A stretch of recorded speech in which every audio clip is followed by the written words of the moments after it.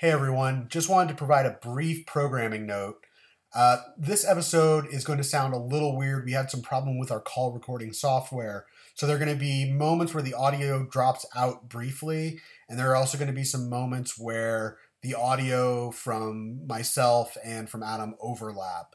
And it's not that we're talking over each other, it's just the call recording software had some weird issue that we're trying to solve. So we didn't want to scrap this entire episode because most of the episode does sound good, but we wanted to let you know that there's not a problem with your audio. It's on our end and we are working to resolve it. So thank you so much for your patience and we hope you enjoy the episode.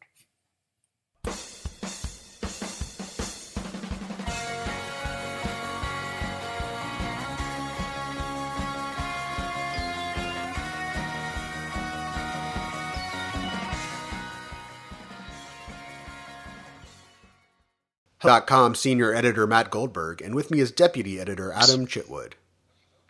Today we'll be talking about the 2019 Toronto or TIFF. So we came back from the festival last Thursday. We saw a bunch of movies, and now we can actually talk about them in some detail. We will be telling you what we thought of films like Joker and Jojo Rabbit and Knives Out. We'll also talk a little bit about what TIFF means for the Oscar race and try to put that in context about where things now stand. But before we dig into all that, we just wanted to give you a heads up. Today, we posted an article we've been working on for months now called The Essential 100, which is basically 100 movies that every serious film fan needs to see.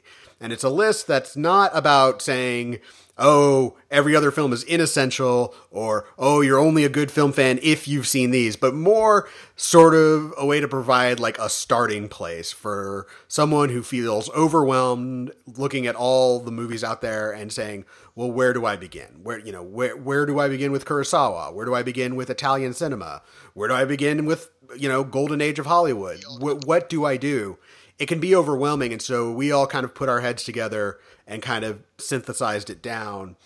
And so we are going to have an episode next week to talk about that article more in depth and sort of the process we put into putting that list together, some of the films on there, and sort of what it means to be a good film fan and why that list is important and why we believed in it so much. And we really hope that you read it. It is live on the site, so you can read it now. Absolutely. But we'll be talking about it more in detail next week. Also, this is the first podcast this week. So today we're talking TIFF today, and then later this week we will finally get around to talking about It Chapter 2. Which I think is fine because it keeps and winning we can at the box go into spoilers, office, and you'll have seen the movie. People are seeing it. You'll have seen the movie, or you don't. The reason that this by podcast is late is because Matt is an asshole, and he went to go hang out with Brad Pitt. Can I say something about Brad Pitt? Uh-oh. I found a new reason to dislike Brad Pitt, and the reason is this. So Brad Pitt is handsome, successful, wealthy, and like just a really like a good actor. And I'm like, boy, I hope he's a big dummy, and he's not. Like, I wanted something to balance it out. Turns out Brad Pitt is like a major cinephile. Like, I went into the room, and the guy who was talking to previously, they were talking about cinematographers, so I'm like, oh, let's talk about Hoyt van Hoytema, because he's the one who shot Ad Astra, and he gets all excited, like, talking about cinematographers. So, like, Brad Pitt is like a movie nerd, and it's just like, that's my territory, Brad. Stay out of my territory of everything. Can't you just let me have this? Headline. So, I'm mad at Brad Pitt. But yeah, actually, in all seriousness, he was a joy to talk to. Ad Astra is a fantastic film. My interview with Pitt should be on the site later today.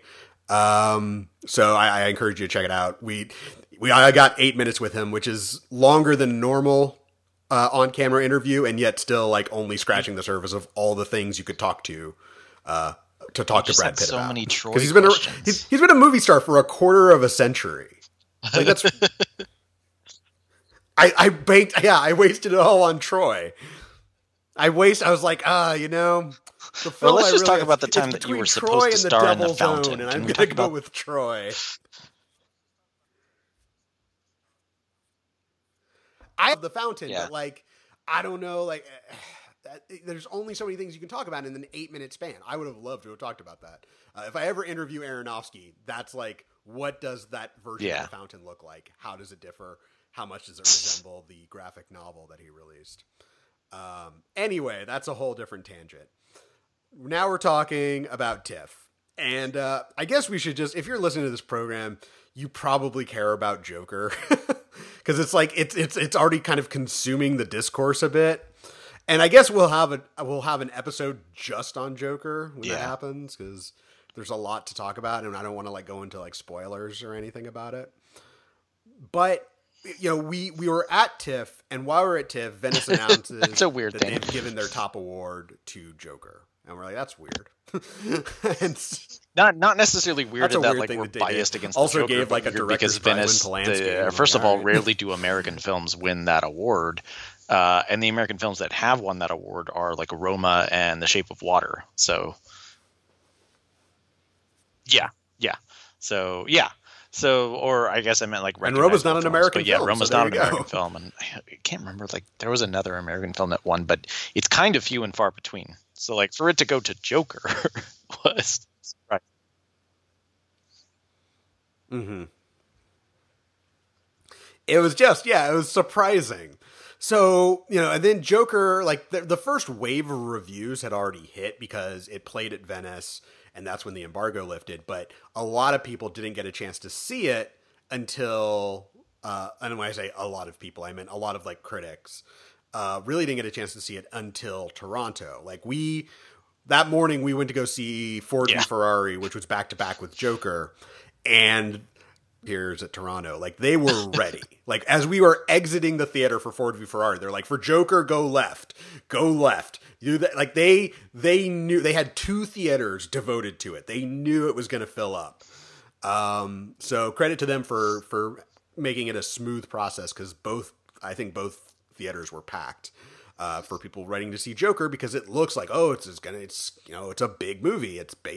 It's kind of like, in a weird way, the best and the worst of both worlds. It's based on a popular IP. It's Batman, but it's also artsy. So there you go. Now it's going to be controversial and get people talking, but it's also from the director of The Hangover. So there's that, but it's also Joaquin Phoenix, one of our greatest actors.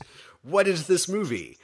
And the movie is fine. Okay, I guess. It's whatever. Like, I think it's kind of a nothing burger. I really do. I think it's a film that doesn't have the courage of its convictions. I just don't. I again, we'll get more into this in our Joker episode when the film is released, because I feel like if we're talking about this film and you haven't seen it, and then it's sort of like we're just describing something that you can't participate in. But I would just say, like, for all the fear and trepidation and the discourse that people are, heaving onto this film. Yeah, the film, there's not much Joker there. Was that it I really had is like kind of like a feelings tempest in a on teapot. I think Joaquin Phoenix gives a fantastic performance. I think the craft of the film is really impressive. The cinematography by Lawrence Shear is really cool, and I'll hopefully be interviewing him relatively soon, so look for that on Collider.com. The score I thought was really impressive. And even like the shot composition and of the narrative from Todd Phillips was, it's not bad thing.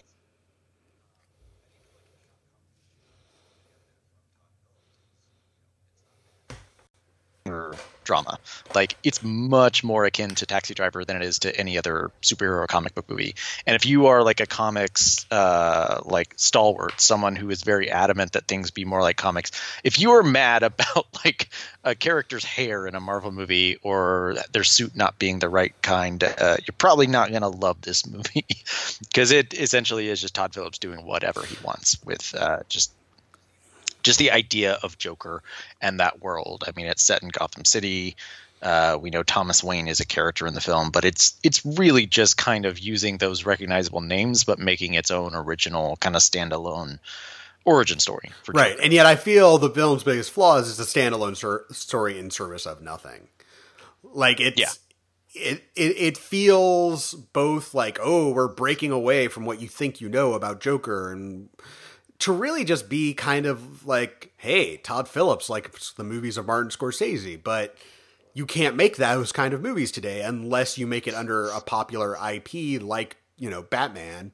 So this is this weird ass compromise where the film isn't really about anything, but it gets to pretend like it is. And it's just not. Like it's a film where, like, if you look at a film like King of Comedy, I can tell you like what that movie is about. That film is about celebrity, obsession, and the limitations of, talent and what we demand from celebrities, especially when our own talent is not that impressive. It really is a film that's kind of like very sharply tuned into celebrity culture. That means, and sort of the intersection it has with like mental health. And Joker is not that. Joker is kind of like, maybe society is the problem, or maybe he's just nuts. Like it's a film that is constantly trying to have it both ways. There will be an article close when the film is released about how the ending, I think, is particularly trying to have it both ways, and instead, where it looks like it's going for ambiguity, it just constantly just finds ambivalence. Problem, like I said to you as we were walking out, I feel like Todd Phillips got it like maybe 70% there, but it's just not completely what it thinks it is or wants to be. It's a little too, it's kind of like, oh, I'm just asking questions and I'm just kind of provoking these little things. And I mean, you and I saw all the reactions that were like, this is a genuinely dangerous film and it's going to incite people to do things because they're going to take it the wrong way. But my takeaway from the film was that it just wasn't even strong enough in terms of like, okay, why is this guy doing this? Or what is spurring him to do this? Or what are the larger issues of society that are spurring him to do this? And in that way, honestly, I hate to bring the comparison up, but it's not dissimilar from The Dark Knight Rises, and that it's kind of thematically like, what about this and what about that? And doesn't really stick the landing in that way. Right. But all that being said, I mean, I think you and I both agree, like Joaquin is fantastic and the craft of the film is really good. So it's not this movie that I'm going to come out with I didn't come away with some extreme opinion on it. Like, I don't hate this movie. I don't love this movie. If it was not called Joker, I'd probably forget it existed in like a year or two, other than it being like, oh, that was a pretty good Joaquin Phoenix performance. Yeah. I mean, again, I think part of the intense interest for this film comes because it's the Batman IP. That's what it is. Like, because it is called Joker.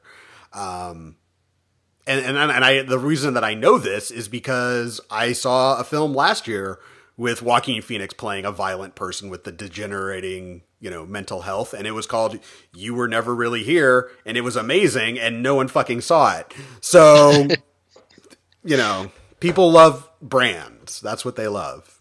Yeah.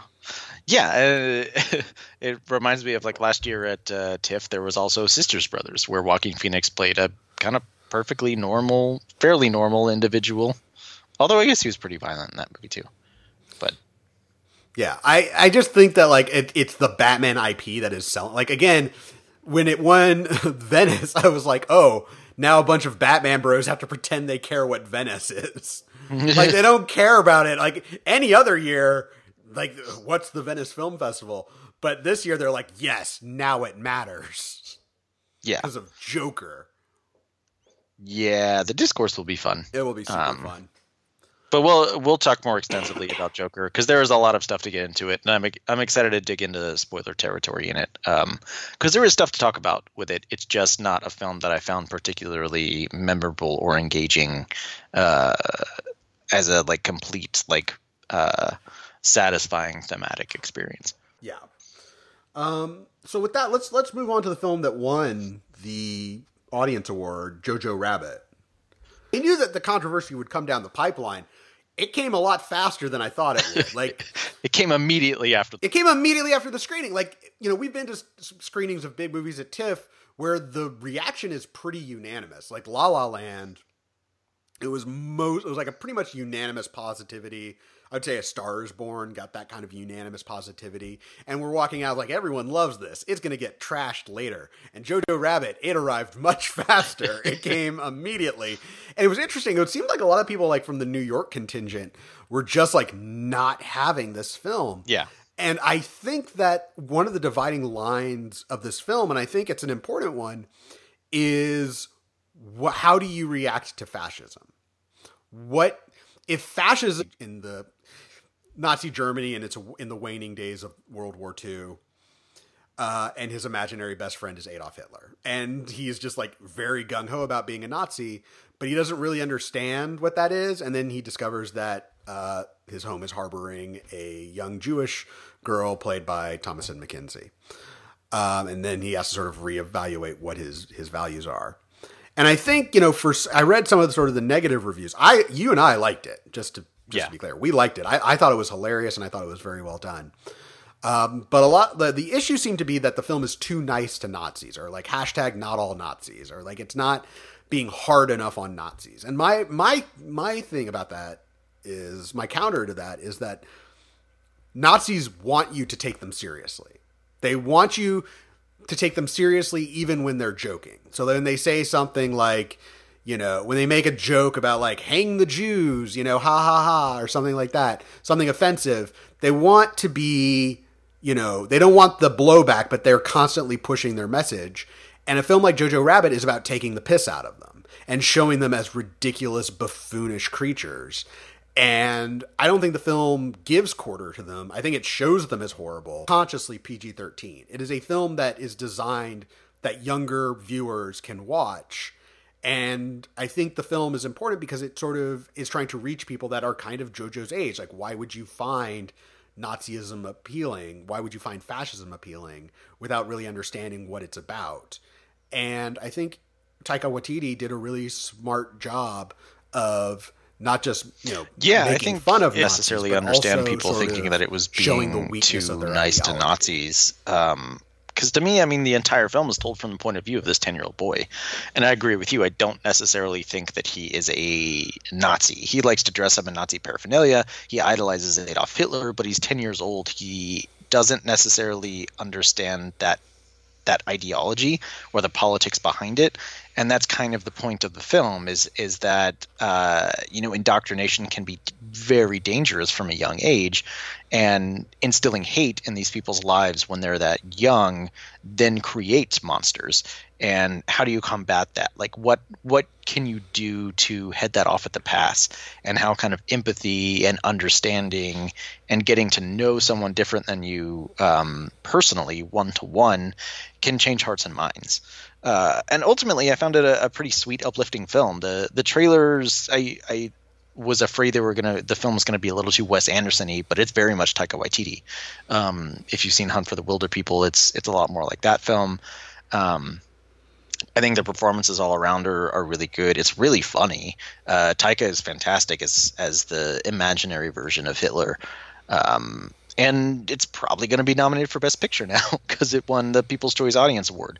9 of the last 10 winners of the People's Choice Award at TIFF have gone on to at least be nominated for Best Picture. Last year's People's Choice Award winner was Green Book. That movie won. Other People's Choice winners were 12 Years a Slave and King's Speech. And in recent years, the Toronto People's Choice Award has gone to divisive films. So last year was Green Book. Green Book is a movie that Matt and I both skipped at TIFF because it sounded pretty pedestrian and boring. And obviously that movie went on to be really divisive.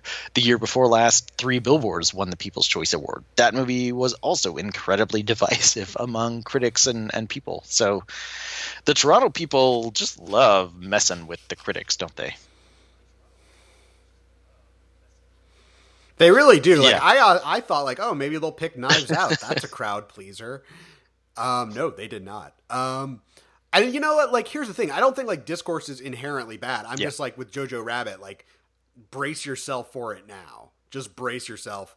I would say try to go into it with an open mind. I say that after having just told you why it's great, but I would say the thing I will say with Jojo Rabbit, and again, it's a film we'll probably discuss, that if you're a 10-year-old person, 10-year-old boy or girl, right now, you can go on the internet, you can go on YouTube and watch a lot of fascist propaganda. You can just do it right now on YouTube. Like, hate speech sells.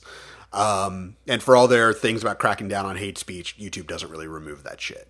So I don't really see the problem with Taika Waititi saying, oh, you want to do that? Okay, well, I'm going to release a major movie that's fucking hilarious and highly produced, showing why you're a bunch of fucking buffoons.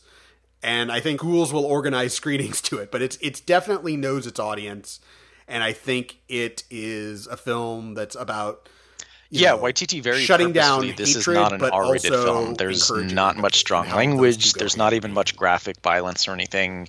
And maybe that was part of the reason why people were upset. But you and I were talking like there have been a serious and grim, and those movies exist. So Taika is kind of doing something a little different with that format here to maybe reach a different audience in a different way. And I'm of the opinion that Jojo Rabbit could be a movie that you could show in schools to teach empathy. And, as part of, World War II studies or Holocaust studies are very.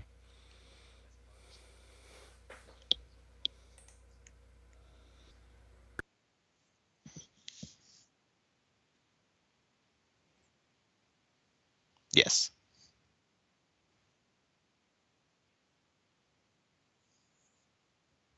Stuff. But another film I want to move on to, because there's a lot of good ones to talk, is Marriage Story. I was looking forward to it, but I was also kind of dreading it because I am a child of divorce and I am married now.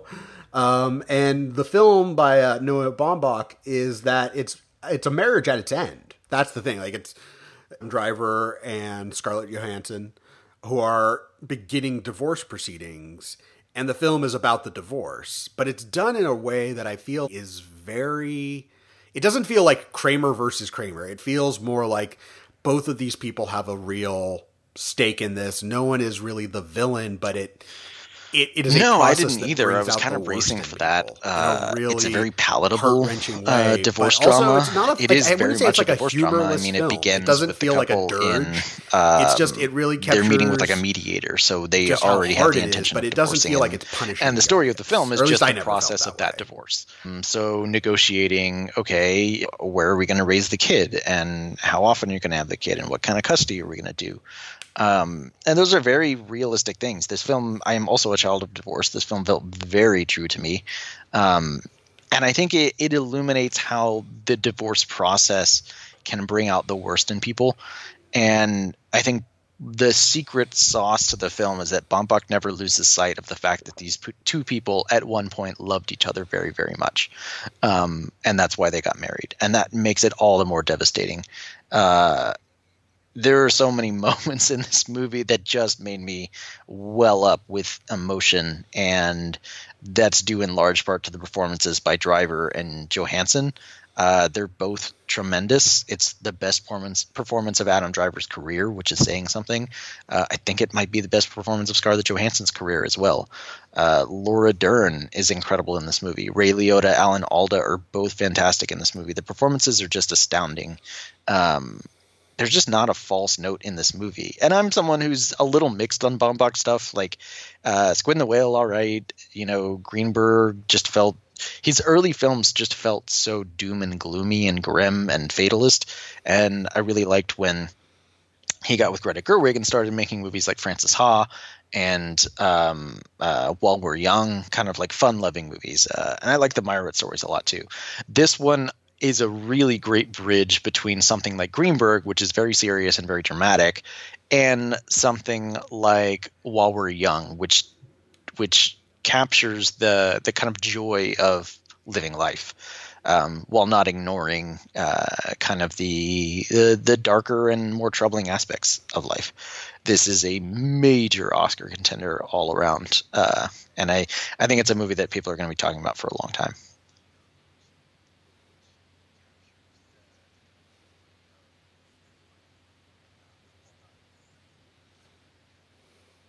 Yeah.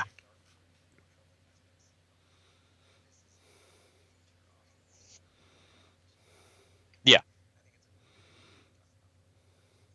Yeah, I do as well. And I also think that the only sort of hurdle it has, I would say, in terms of its viewing experience, is it's a Netflix movie. It feels like the film, like it will get a theatrical release, like a limited theatrical release. And I would encourage you to see it that way because I think it's the kind of film you just need to sit down with and give yourself over to it. Because if you're watching it at home, you're probably going to want to hit the escape hatch at some points. I'm not going to lie. There's going to be somebody like, oh, this scene's kind of hard to watch. Why don't I hit pause and dick around on my phone for a little bit? And I think when you do that, you kind of lose the momentum and the pacing and sort of being drawn into this story. So, you know, again, Netflix, there's some movies where I'm like, that is a good fit for Netflix. That's a good film to watch at home. And just like when they release a romantic comedy, I'm like, that's fine. That's, enjoy it at home. Yeah, But I wholeheartedly Marriage Story, agree. kind It's of like not, Roma, like you said, it's not a movie that's like super hard to watch, and it's I'm not glad Netflix even is funding necessarily it. as I get kind why of they want to have it on glacial their as platform. Roma is. Awards But contenders are I mean, a part it's of two part and people parcel of talking for everything 2 they're trying to hours, do. and But it's not The Social if you Network. can see Like, Marriage it's not Story in this a kind of theater, see it thrilling, that like way. backstabbing kind of thing. It's just humans being human. And in today's day and age, it's very easy to just be like, oh, I'm going to go on Twitter during this kind of fallow period in the narrative, and I think it's very important to be kind of wholly wrapped up in this story.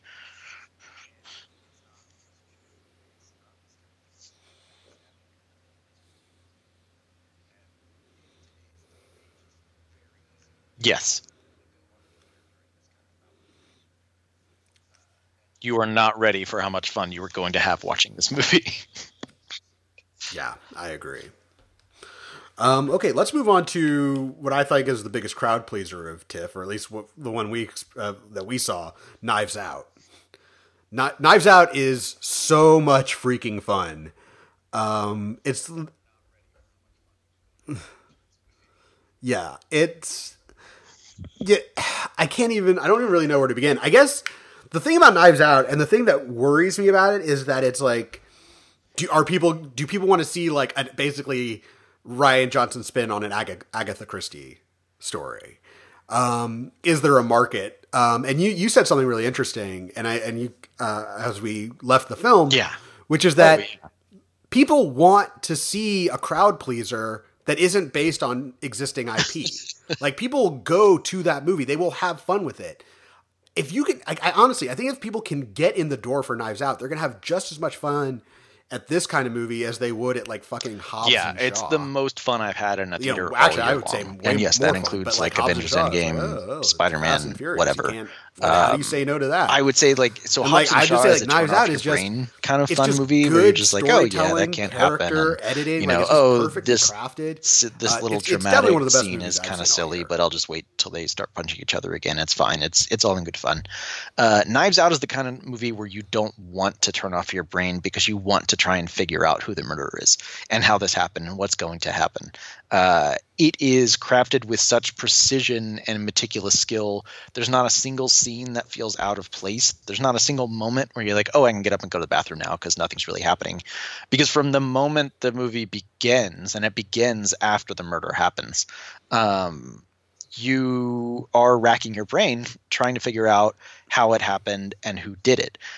And then the like added bonus is that this entire cast is like a murderer's row, not only of just great performers, but great performers playing against type. Like Michael Shannon is playing a much more mild-mannered character than he plays in the past. Chris Evans is playing a dick, which is very fun, as anyone who's seen Scott Pilgrim versus the World knows. Ana de Armas is really terrific in the film. The entire cast is so much fun. And the fun of the film is just following along and letting these revelations kind of wash over you, because there are a ton of twists and turns in the movie. And I would suggest you not watch any more trailers or anything. Just go in as cold as possible. Not just for like, oh, it doesn't work if I know the twist. I came out of this movie, I wanted to see it immediately again. It's because it's so much fun, because all of the dialogue is so whip smart and everyone is just popping off one another. There are so many jokes. We were at the world premiere of it, which granted is, a bit of a, obviously this crowd would enjoy it, but there were a ton of applause breaks. There were like, people were just howling with laughter. It's really fun. So I would suggest going to see this opening night. Go and see it opening weekend.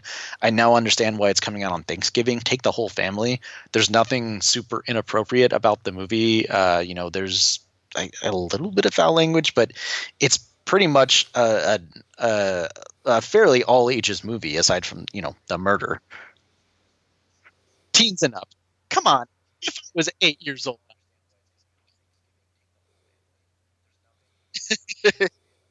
No, no. Yeah, teens and up, sure. But I meant whole family. Like, if you are a teenager, take your parents. because they will also really enjoy it. Teens and up. Teens and up. There's, you don't make me give away one of my favorite jokes about Jaden Martell's character. Yeah.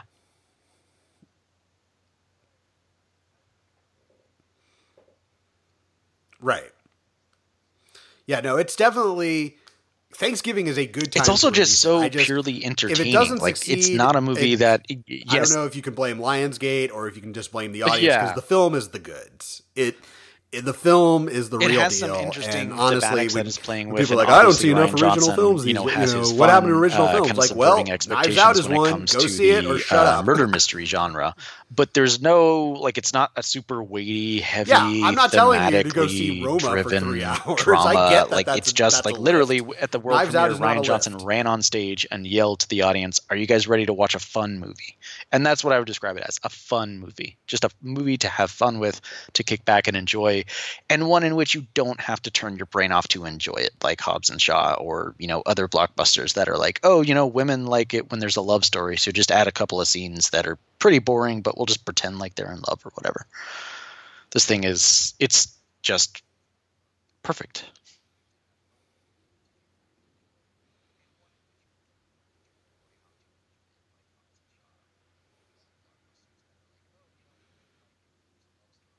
Yes.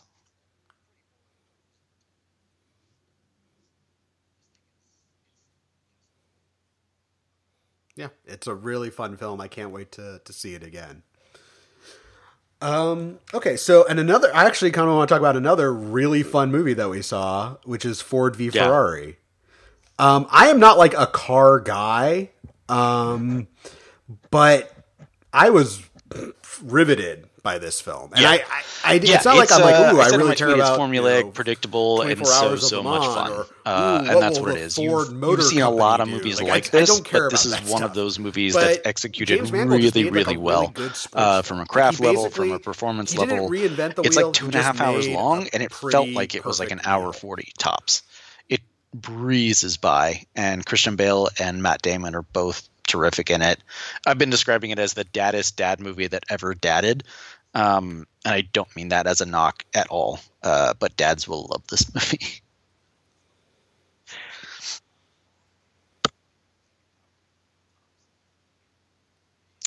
Kind of, though. He's Welsh, so it's not a Welsh accent. He's using British accent.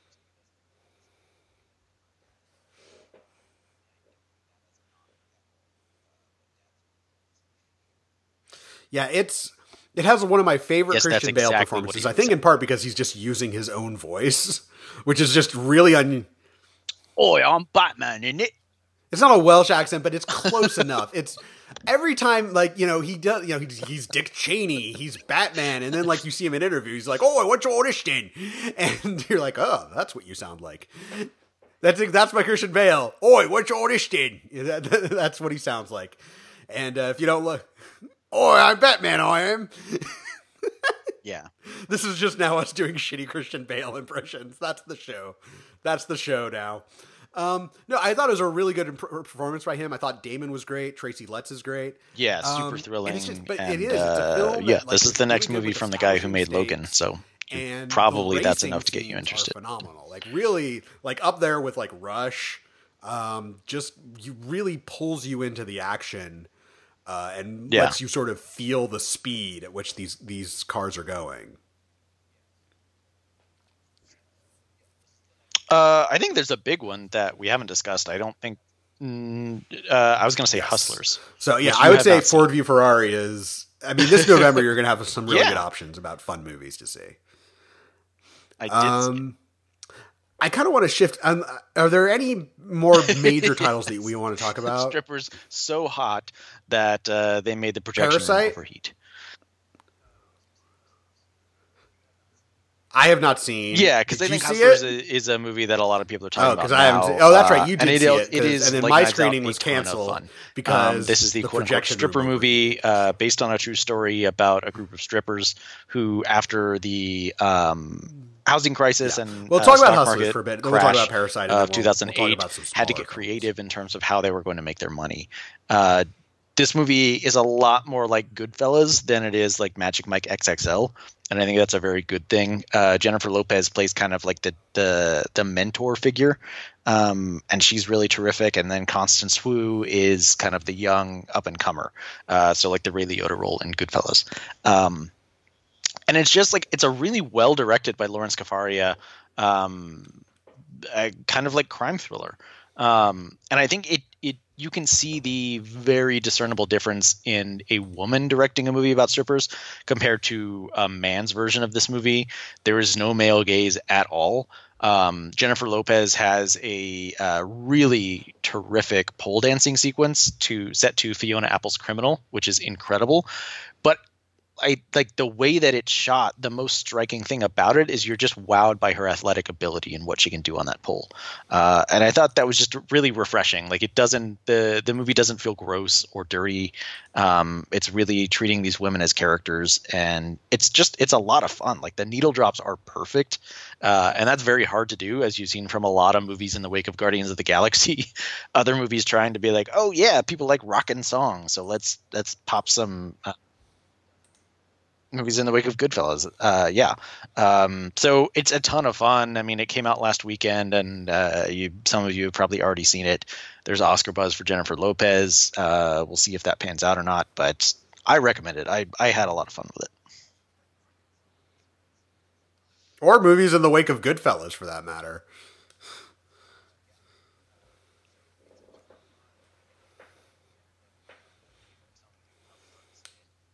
Yeah.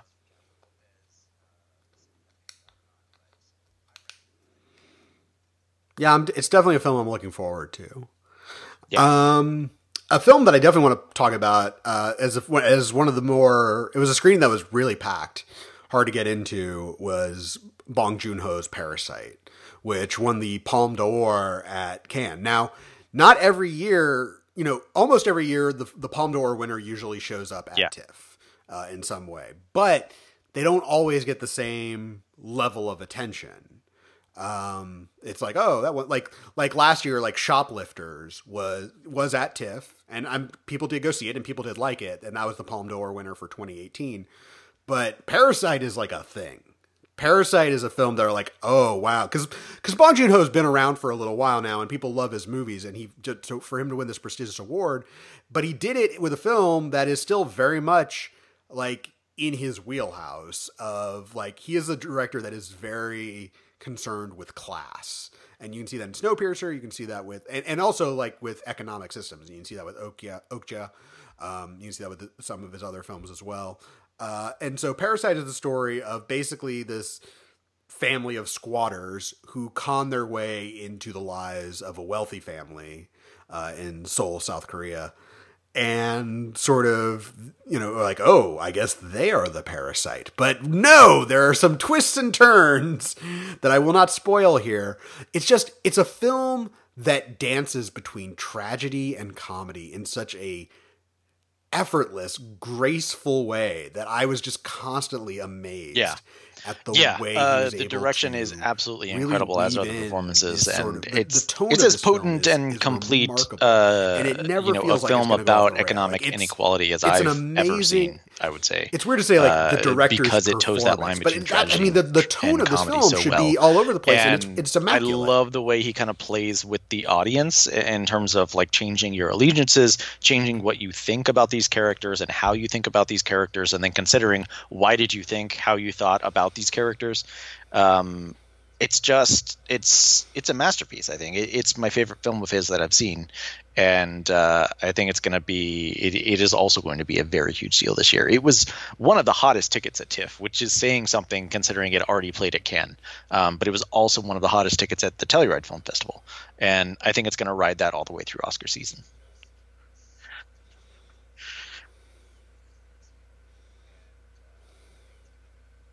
Yeah.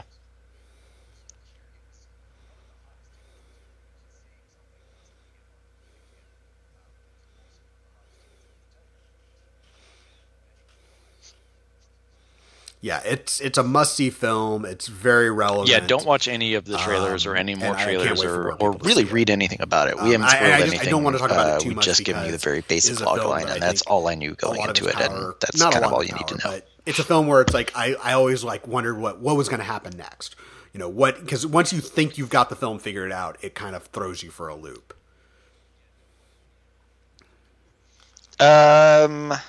I don't necessarily know if it qualifies as like a smaller film, but I really liked Uncut Gems, which is the new Safdie brothers film. So then there are a couple of smaller and I did not films like that we Good just kind of want to Time, plug real and I know quick. that I am in the minority on that one. Adam, but what was the sign of a smaller film? I think that you Adam wanna Sandler kind gives of his bring best attention performance to? since Punch Drunk Love. Matt disagrees, but I didn't like him as much as in My Road Stories as Matt did. But regardless, I think it's a really terrific performance. It's a very itchy, anxious, tense-filled movie. It's kind of like watching Scott's Tots for 2 hours in terms of the anxiety it induces in you, the viewer.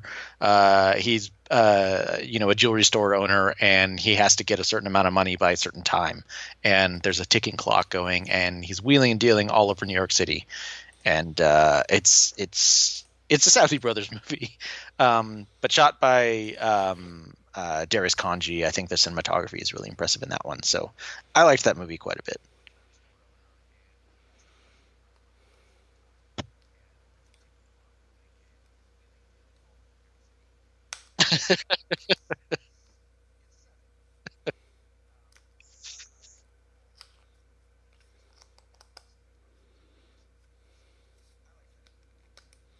Yeah, it didn't work quite as well for me. It kind of wore me out after a while. I was just like, yes, just people yelling at each other for 2 hours. That's quite a lot. But there were parts of it I liked. I thought Sandler was perfectly cast for the role. It's a film that took a lot out of me. A film that I want to draw attention to and got picked up by Amazon was Sound of Metal with Riz Ahmed, who plays a drummer who is losing his hearing. And I was just, I like Riz Ahmed. The director Darius Marber was the screenwriter of Place Beyond the Pines. Or was it Blue Valentine? He works with, or maybe both. He's worked with Derek Cianfrance a lot. But this was his directorial debut. And it's just a really powerful, moving film that uses sound in an incredible way.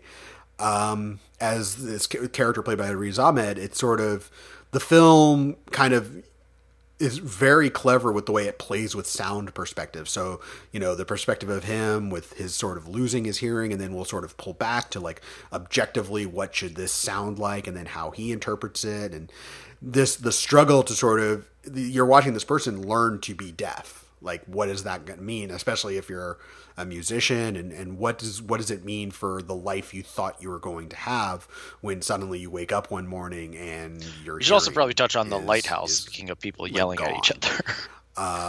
It's a powerful story. Really great. It's the new film from Robert Eggers, who wrote and directed The Witch. I wasn't really. It's black and I didn't white. know what to expect shot with this film in, going in. presented an really Academy impressed ratio Sound with of Robert Metal Pattinson really and a Willem film Dafoe I as hope the people only put two on their characters the radar. entire movie. Who were just manning a lighthouse and slowly go crazy. Yeah. And just drunkenly yell at each other in maritime language. It's a lot. I still don't know if I liked the movie or not. It's metaphorical, obviously. Maybe not obviously, but you'll know pretty quickly that it's metaphorical. What it's all adding up to, I'm still not entirely sure. But it's a lot. It's a thing to watch. The performances are good. It's a lot.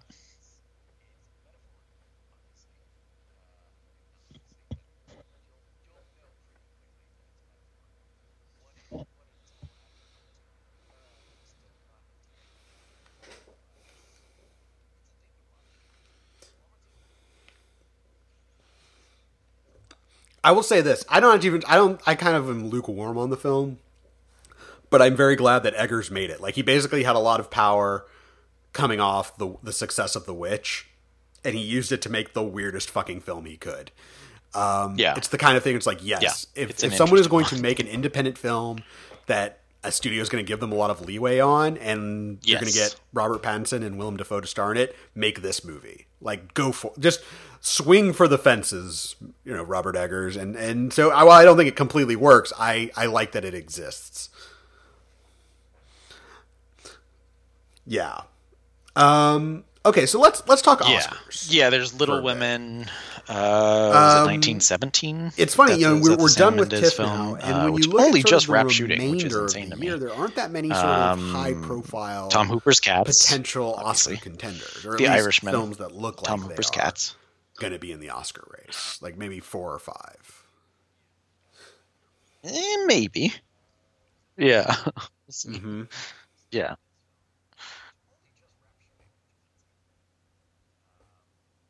The Irishman, Tom Hooper's Caps, Dark Waters, the new Todd Haynes film, maybe 4.5. Yeah, they are very good at it. Most of the big films they have a pretty tried and true formula, and they usually have at least one nomination. Jojo Rabbit is kind of if not a win, they won for Shape of Water. I would say not only the fact that it won People's Choice Award, but because its studio is. So yeah, I would say Jojo Rabbit is probably it's a surefire Best Picture nominee, unless for some reason they break from tradition this year and the People's Choice Award winner doesn't get a nomination. I think Parasite is a major contender in Best Picture, Best Director, Best Screenplay, possibly performances. I think that Joker, I'm curious about Joker. Obviously, I think Joaquin Phoenix is absolutely in the Best Actor conversation, if not the front runner to win right now. They love a good transformational performance, and he is genuinely very good in it. The film itself, I'm curious to see what the reaction is. I think it kind of depends on what the tone of the conversation is over the next few months. Not necessarily in terms of like, is the movie good or bad? Because obviously, as we saw with Bohemian Rhapsody and Green Book, those conversations don't seem to matter to the Academy anymore. But in terms of the film's violence, in terms of its messaging, even though I didn't really get a clear-cut message from it, some people are drawing some dangerous conclusions from the film. And if that kind of overwhelms the film itself, I could see the Academy kind of shirking away from it. But it could be a contender in some of the craft categories. Who knows? Maybe Todd Phillips gets a Best Director nomination. So I think it's a possibility. I think Ford v Ferrari is also a possibility. Kind of depends on how the rest of the year shakes out. But Damon and Bale, I think, are pretty sure bets for nominations. I'll be curious to see if they submit Bale in Best Supporting Actor, even though he's the co-lead. Damon gets top billing in the film, and he opens and closes the film. So I think that there's a case to be made that they could possibly submit him in Best Supporting. And if they do that, I think he'll be hard to beat. But if they go Best Actor, that'll kind of shake up that race a little bit. But James Mangold could be in Best Director for that one, and that one's going to be a big player in the craft categories, especially sound, possibly cinematography, production design, score, kind of all around there. It's a little bit old-fashioned, so I'll be curious to see if that is held against it. So that's one to keep an eye on as well. I think Marriage Story is honestly probably the biggest Oscar contender to come out of TIFF, just in terms of the sheer wattage of kind of the heft of it as a contender. I think it's a player in Best Picture, Best Actor, Best Actress, Best Director, Best Screenplay. It's just tremendous all across the board. It feels like the kind of movie that actors love because it's a real great acting showcase. I think if Joaquin Phoenix is, tops in the Best Actor conversation right now, Adam Driver is right there with him, nipping at his heels. I think Driver gives the better performance, but Phoenix's is flashier.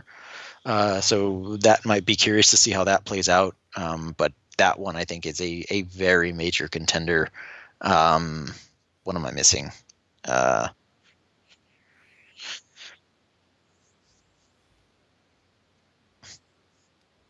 Yeah.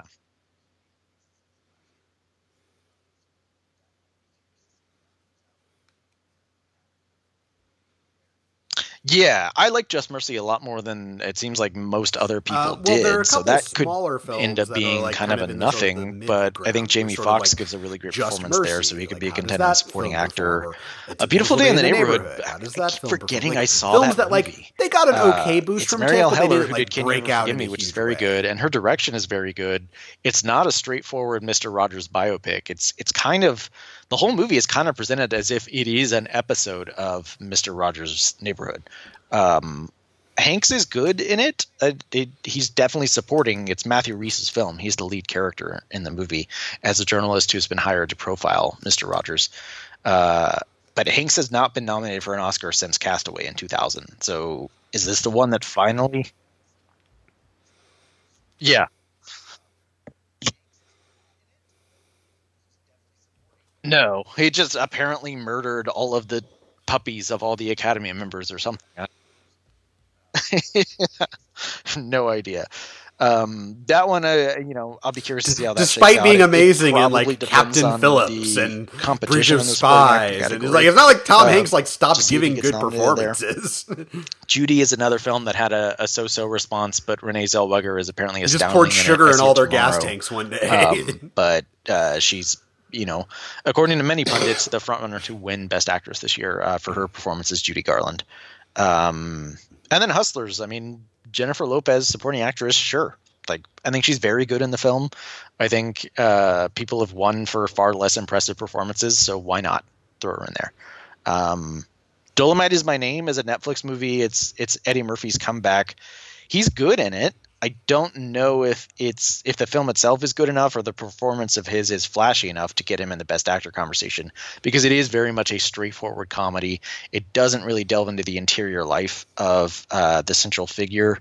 And I mean, you talk about quote unquote Oscar scenes. I'm not sure there is one in that movie.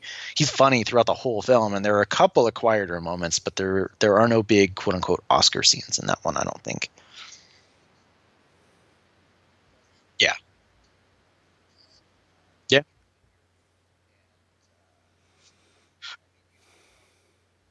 Yeah.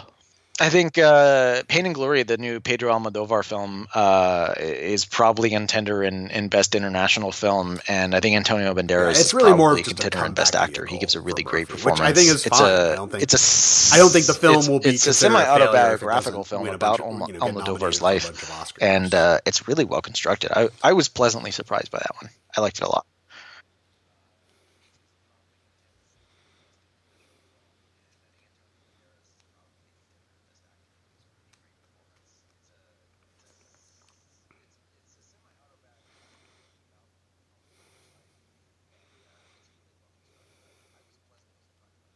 Yeah, yeah, me too. So yeah, I think we're getting kind of, even though we're only in mid September, we're getting kind of a clearer picture of where the Oscar race stands, because really there are only four films that could really upend it. Yeah, same with Ad Astra. I There are don't know why films they that, didn't like, bring for that instance, to TIFF, like other than the the fact that fact Fox that is now The owned by King, Disney, and David Disney wants Michôd's to save film starring money. Timothy Chalamet, the fact that it didn't really make waves at Venice and didn't even come to TIFF says you don't really need to pay attention to that one for Oscar season. Like, it's just kind of like, I'm looking forward to it, but as an Oscar contender, it's Oh, kind of done.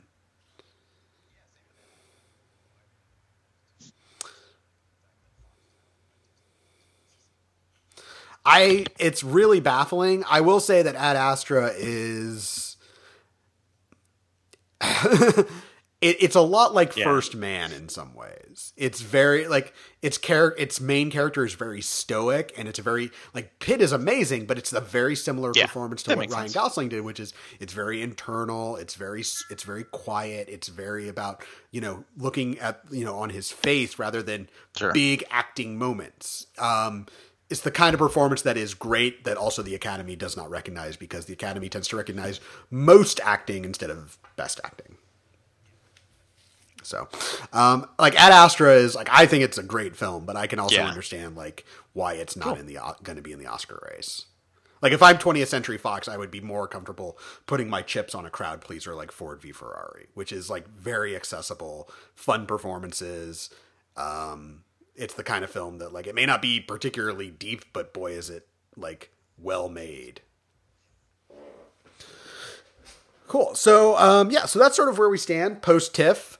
We are going to save recently watched and reader hot takes for our next episode. I'll give you 3 in order. Just because number 1, undoubtedly Knives Out. Just had we hope you enjoy such a listening blast to our with that thoughts movie. about this year's Toronto International Number 2, Film Marriage Festival. Story. I guess I'll Absolutely throw one devastated more me. question at you, Adam. You and I what also was your sat favorite next to each film other at that coming movie, out of- and in most of the we screenings, before the we started movie, to the talk credits about start the to film roll, we're and you looking get forward up to the and most. you What was walk your out because you favorite got to get film to your next after screening or TIFF? whatever. And we just kind of sat there. All right. Okay. You just can't. It's just really hard. Yeah. And then number 3, I'd say Parasite. Yeah, I got it first. Shotgun.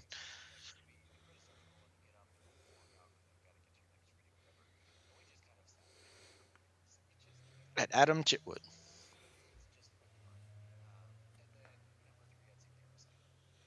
That's the same top 3 I have. God damn it. Damn it! All right. All right. Well, thank you all so much for listening. If you want to keep up with this podcast, you should follow us on Twitter. Adam, where can you find you on Twitter? And you can find me at Matt Goldberg. Thanks for listening, everyone. We'll be back with you next week. Actually, we'll be back with you even sooner than that because we're going to be talking about It Chapter 2 later this week. So stay tuned for that.